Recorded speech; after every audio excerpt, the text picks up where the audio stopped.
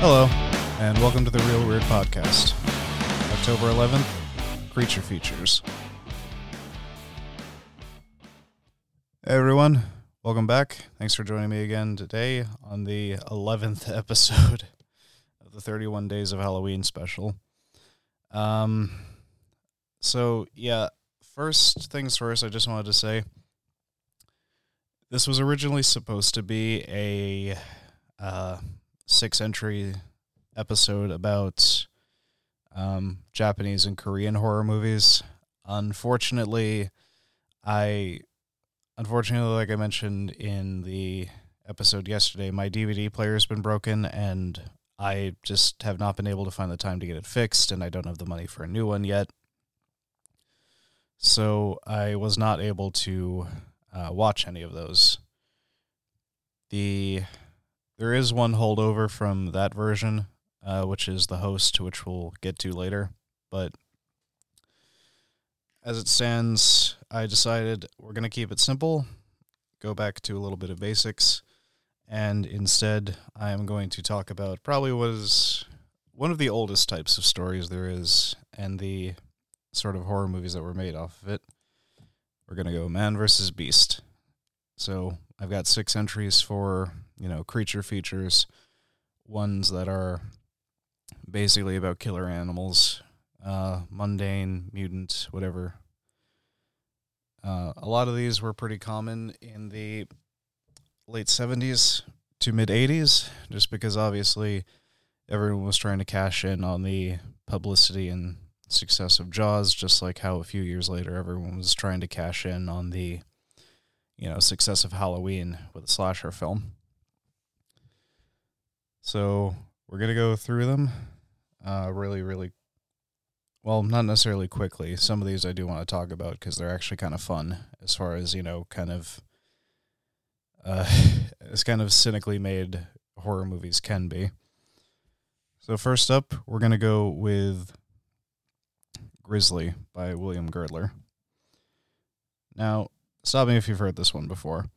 There's a small town being menaced by an abnormally large carnivorous animal. But the town officials are desperate to keep the town open for business. So we have a trio of a hunter, a law enforcement agent, and a naturalist teaming up to actually stop me. But yeah, in all seriousness, William Girdler is the director. He's most known for his movie Abby a couple of years earlier, where he was trying to cash in off the success of The Exorcist. And that movie's pretty good, but the funny thing is Warner Brothers actually owns it because they were like, hey, you just made our movie again. But yeah, he's back at it again in 1976. And this is him trying to cash in off the success of Jaws the year prior. And the, subsequent wave of animal attack horror movies. And side note, as much as I love Jaws, I will never forgive it for inspiring the unending string of shitty, shark attack movies. It's actually kind of annoying. It's like, you go into IMDb, if you could print out the names of every movie on IMDb, you could throw a dart. You'd probably hit a horror movie that has a shark in it. But anyway, so, you got the main trio. I don't remember their names off the top of my head. I keep forgetting to take notes about that kind of stuff. But they were all living in a little town in Georgia where they were shooting it.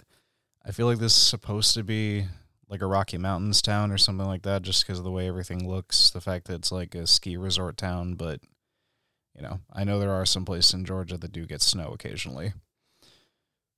But, you have your main trio.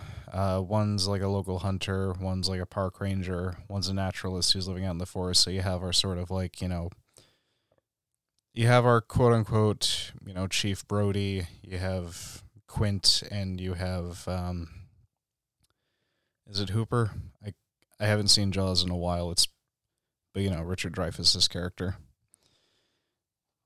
Funnily enough, even though it wasn't intentional, the 3 of them had actually worked together 6 years prior on the John Wayne Western movie Chisholm. And I was kind of surprised by this because, obviously it's basically just a worse version of Jaws, just dealing with a bear. The character stuff isn't as great, although it's still, enough to keep you interested, at least as far as I'm concerned. It's not quite as suspenseful. You do have the cool POV shots with the bear when it's, about to run up on someone. It's not so far out of the realm of plausibility that it just becomes stupid. Although this is probably although when you get to the ending, and, I'm not going to feel too bad about spoiling this just because, if you've seen Jaws, you know how this goes. The offending animal gets blown up by the sole survivor. But, in Jaws, it's, Sheriff Brody shooting a scuba tank with a rifle after the shark, snatches up in its jaws. Here, it's a bear getting shot with a rocket launcher at a distance that I don't think a rocket launcher should be used at. I don't know if it was just, bad camera work, but it looked a lot closer than, what would be considered minimum safe distance. But, yeah, first time I've ever seen that. But, interesting little bit of trivia, obviously, getting back to it, is that obviously everyone kind of panned this for a while just because, it was a Jaws ripoff, which admittedly it was, but, humans fighting killer animals is not a new thing. Jaws did not invent that. It's probably one of the oldest stories there is. It's basically the Epic of Gilgamesh. The character Enkidu is representing, the wilderness and just sort of, wild people in general. And he's clashing with the king, Gilgamesh, who's basically representing, the quote-unquote civilized world. So it's not like man versus nature is a new thing, but, I would still agree that Jaws is a better movie, but despite that, it was still a successful one, and on top of that, it was actually the most successful indie film ever until Halloween came out a couple years later. And I'll just say this. Great as Jaws is, as innovative as it was for both, the marketing level of movies and for, the special effects, there's one thing GRIZZLY can say that Jaws cannot. GRIZZLY had an actual bear on set. His name was Teddy. He was borrowed from a sort of breeding program in Washington State. And he was not only a captive Kodiak, which is basically just an even bigger version of a grizzly in terms of appearance, but he was actually the largest in captivity at the time. He stood about 11 feet tall when he was on his hind legs. Which, yeah. Kudos to those actors for actually agreeing to go along with this, because I don't imagine I'd be keen on acting if I had to be around a live bear. I've been around a grizzly bear in person once, and it was not something I'm keen to repeat. I can basically make jokes that bears are just overgrown forest puppies all I want, but I am well aware that even smaller ones could rip my head off, or probably break my back with a paw swipe. But yeah, GRIZZLY by William Girdler. This, along with, I'm pretty sure all of the other movies on this list are actually available on Shudder North America. So if you want to give them a watch for free, you can just, go on that particular streaming app. Girdler had it's not really a sequel, but a lot of people call it a semi-sequel a year later, just because it has some of the cast members back and has a similar premise, is Day of the Animals. It's basically just a lower grade version of Hitchcock's The Birds, just in the premise. But, I can appreciate the fact that it takes a bizarre premise and just runs with it. It's basically the idea that CFC gases, chlorofluorocarbon, I think I'm pronouncing that correctly, they're depleting the ozone layer, because, this was back in the 70s before we had rules about about emissions for those kinds of gases. And it's exposing animals and people as well to to a lot of UV radiation at higher altitudes, and it's basically fucking with everyone's heads. Basic is how it goes. You know, the people in the movie are out hiking, and they sort of like split. And I mean, things were kind of tense to begin with just because of their attitudes and outlooks, but it gets a lot more apparent later. More immediately, it's also making the animals in the area act a lot more aggressive than they normally would be in real life. Because, you know, a lot of animals aren't going to attack humans unless it's out of, like, self-defense or territory. You know, don't get too... If a bear comes near you, it's probably just because they think you are getting too close to their territory. So we follow a park tour guide and his little hiking group of, like, boring, worthless characters, honestly, as they try to survive making it back down the mountains. Problem is that this is, as far as I can tell, it's Northern California. Most of the land is above 5,000 feet, which is what they considered high altitude for the radiation. And you've got to deal with wolves, eagles, bears, mountain lions, etc. On top of that, it's also a lot of the domestic animals in town are also being affected. So people are getting attacked by their dogs. The rats are becoming a lot more bold. Like, they'll be out in the open a lot more often, and they won't, like, immediately flee when they see people.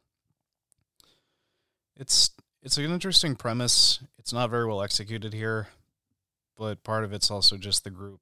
Their various dramas is just sort of causing them to slowly turn on each other. You got, like, Leslie Nielsen, for example, is kind of this, like, asshole. He's already kind of psychotic, like, advertising executive. He's, like, hassling everyone else. You've got this sort of bickering middle-aged couple. You've got this teenage couple. You've got this mom who's trying to look after her son. You know, everyone's got their own, like, personal drama and shit going on, so it does have at least an element of personal investment that you can latch onto if you're trying. It's mostly just you watch for the camp and for the effects. It's not really that scary aside from just the concept itself, you know, being stranded in the wild where not only are you surrounded by animals, but the animals are actually a lot more aggressive than they normally would be. So if you like old school, like, animal attack horror or natural disaster movies, I'd recommend this one. And as a fun little trivia note, some of the animals were actually live animals, and they were trained by Monty Cox, who also did some of the animal training for Apocalypse Now and for the old Incredible Hulk TV show with Lou Ferrigno. Next up we have Piranha, directed by Joe Dante of Gremlins fame. And much like the first two up today and the one right after this one, again, this was written to sort of capitalize on the animal attack horror that Jaws had kind of, you know, created a bit of a fad for. In this case, I suppose it is its own kind of scary. In this case, rather than one big killer fish, you basically have like a swarm of tiny ones. This is also somewhat different, however. I may be spoiling a bit here, but it does come up in the synopsis in most searches and on the Shudder page anyways. The difference here is that the two main characters, you have this out-of-town skip tracer. Basically, they're meant to find, like, missing people. And a local guy who's also kind of a drunk in a little riverside town called Indian Springs. And they find out that the fish are, in fact, part of a discontinued experiment conducted by the U.S. Army. The plan was basically to make a strain of piranha that could, you know, reproduce a lot faster, be a little more aggressive, stand up to adverse conditions better. And they were going to release it into the North Vietnamese river system. But, you know, One guy just sort of kept it going kept the project going after the funding was discontinued because the war ended. And the inciting incident here is that two teens kind of sneak into the old army station for a swim and get attacked, so they go missing. That's why the skip tracer's here. It's a really fun little animal attack movie. It's produced by Roger Corman, who's kind of the king of, like, you know, old B movies. And he really has a knack for, like, making movies that are at least competent, even though they're comically low budget. We also got the old character actor Kevin McCarthy making an appearance. You've got Dick Miller as the sort of he's a sort of like hotel owner in the area. Dick Miller was he worked with both Joe Dante before in later in Gremlins, and he worked with Roger Corman before in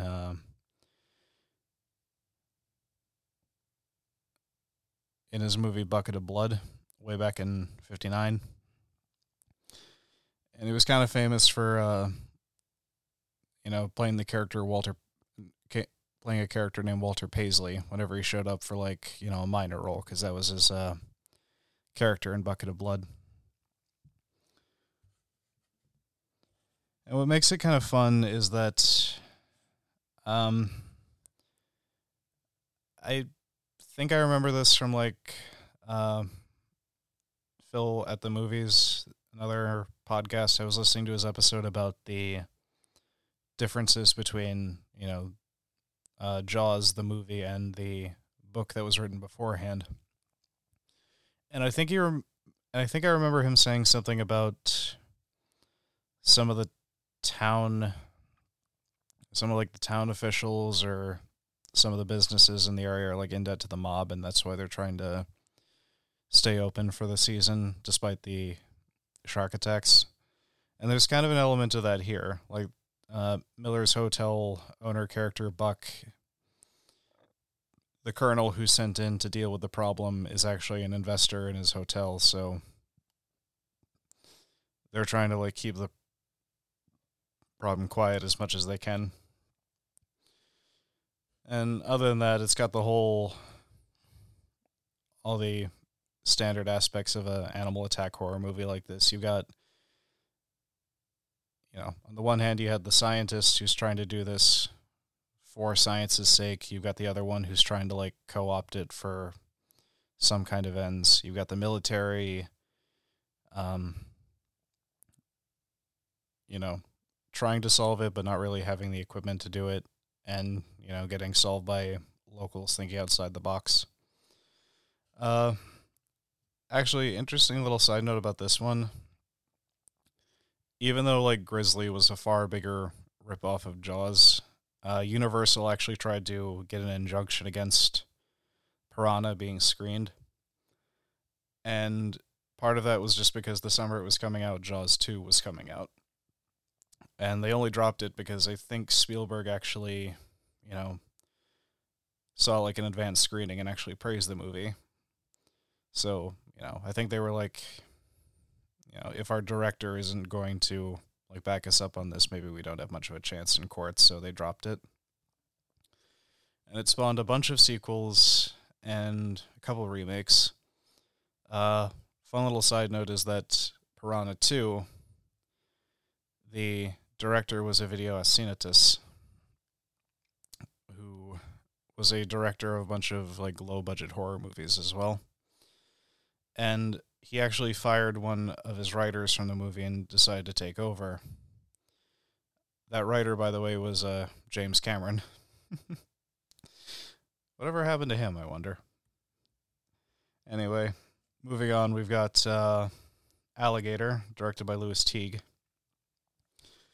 And, you know, it's based off the urban legend of the sewer gator. The idea that, for a while back in the day, you were actually allowed to have, like, alligators as pets. But when they got too big, a lot of people would just supposedly flush them down the toilet. And there was always, like, rumors and urban legend that some of them survived and, like, grew up, which, no, especially not in, like, northern cities like New York and Chicago.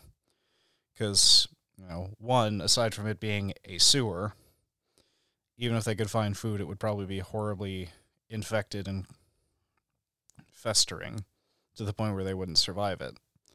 And two, even if they could survive that, they wouldn't survive winter. But this is basically based off that urban legend anyway, and it has an explanation as to why that is. So our setup is that 1968, there's this little girl named Marissa. She's on vacation with her family in Florida and buys a baby alligator. And her rather surly and, I suppose you could say, abusive father just gets fed up with it, flushes it down the toilet. About 12 years later, there's a number of, like, animal parts and, like, human body parts that turn up in the sewage treatment in Chicago. We find out fairly early on that there's this illegal experimentation going on for this, like, pharmaceutical company. And they're trying to make some kind of, like, growth hormone to boost agriculture. Basically, they're trying to make cows and stuff like that. They're trying to make them get bigger so that, more meat can be gotten from them without needing to give them too much more food. So what happens is that these animals that they're experimenting on, usually like stray dogs or stuff like that, they just dump them down into a sewer. And because it's a combination sewer drainage thing, there's a lot of, like, access points. And basically, the gator has been feeding off these rejected specimens, which means that not only is he surviving the environment, he's actually getting a lot bigger than he normally would. Like, it's estimated in the movie that he's, like, 35 feet long, which I think 30 was, like, the largest ever, like, Nile crocodile ever recorded, and even that's just an estimate because he was never caught. And he's incredibly tough to kill, as we see when the movie goes on, because, I mean, alligator skin is pretty leathery to begin with. When you get that big, it's basically bulletproof. And our main character is this, like, cop who's trying to deal with, like, among other things, trying to solve the case because they think it's just some, like, serial killer on the loose. He's also coping with, like, sort of the survivor's guilt of an incident back in St. Louis a few years prior. Nothing's really said of much, but it resulted in his partner getting killed, and he kind of blames himself for it. And he also enlists the help of a herpetologist who is, unsurprisingly, the same girl whose gator got flushed down the toilet. So it's actually pretty fun, and there is a very America moment in there because the gator has been revealed, and it's not even been 2 days, and there's already people, like, making souvenirs out of it, despite the fact that people are getting eaten in this city.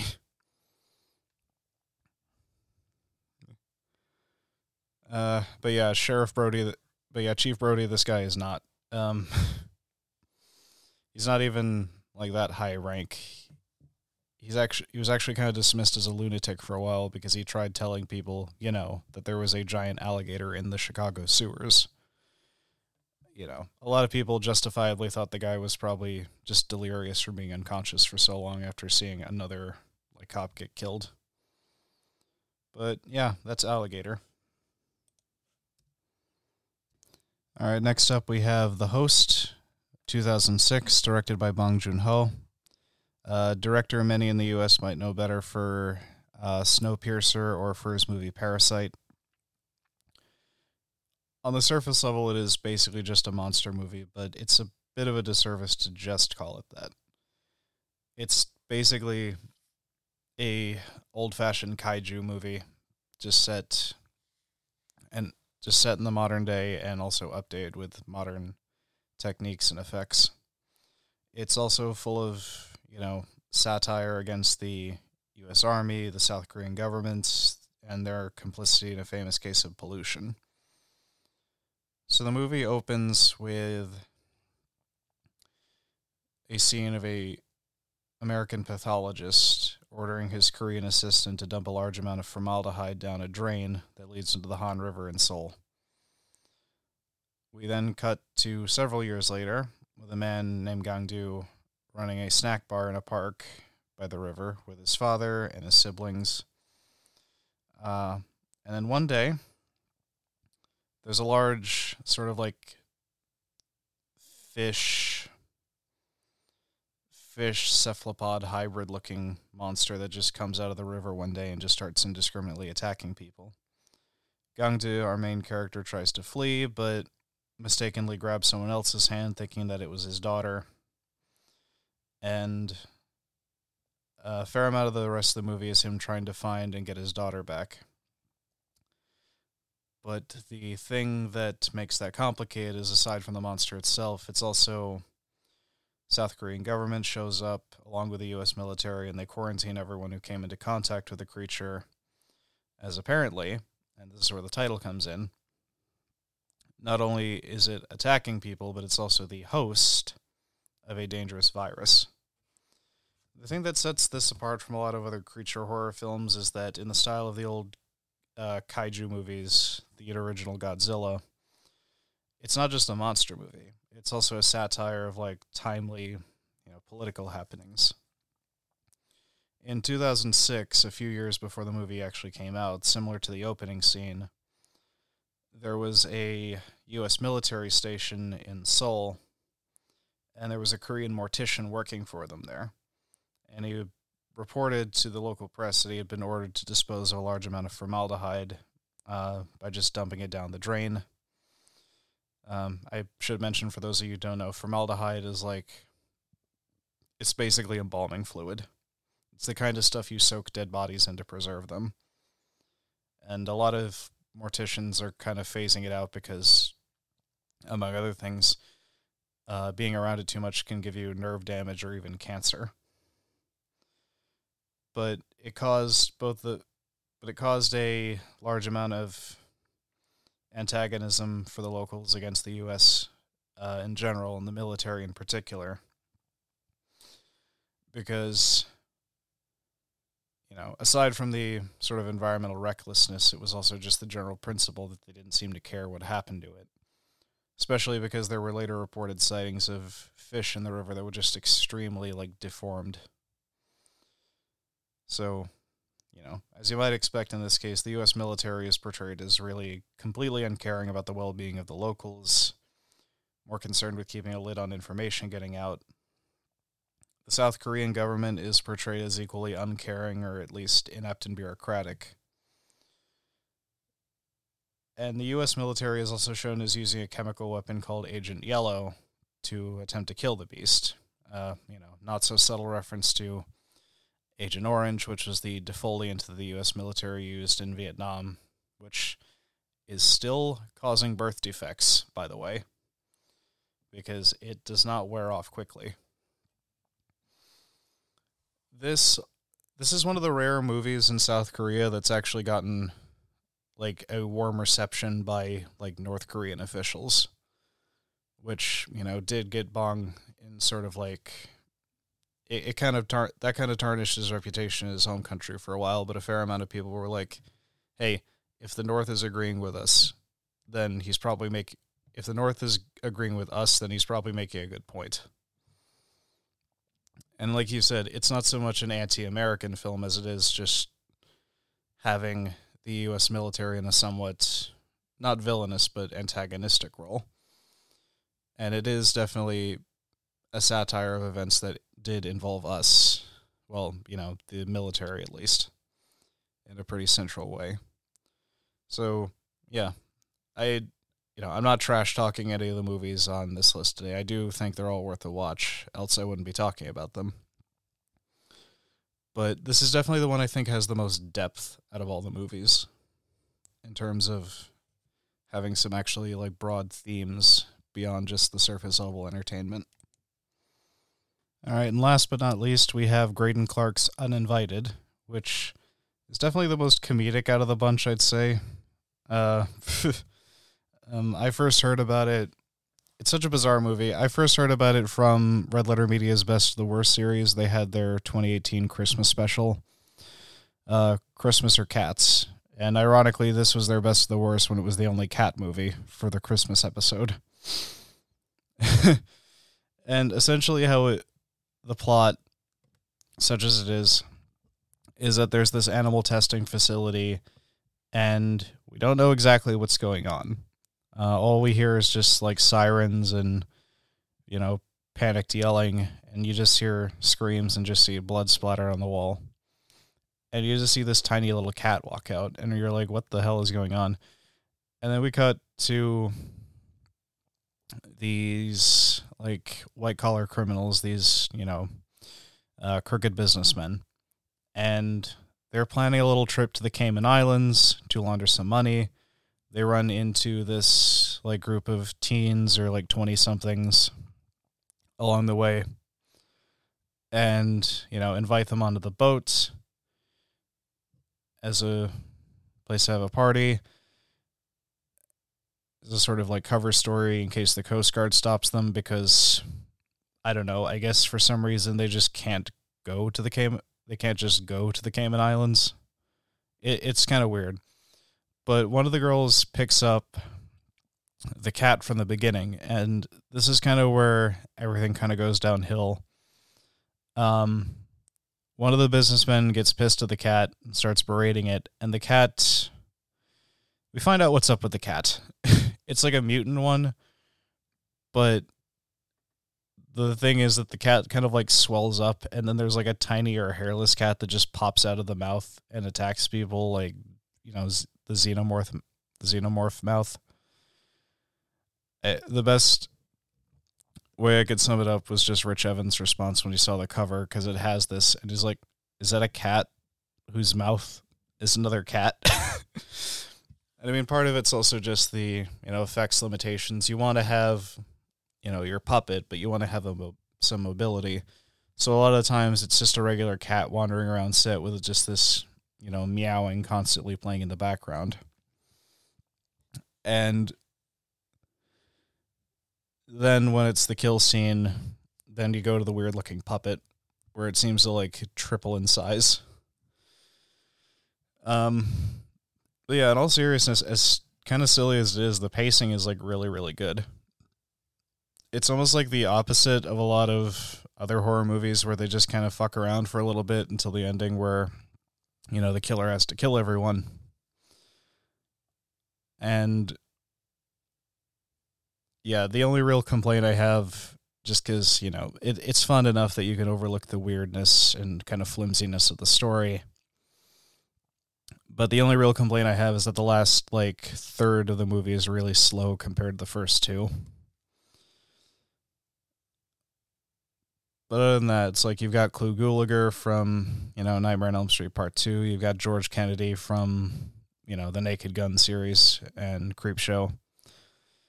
So, they're giving enough of a good performance to, like, just draw you in enough to enjoy the movie.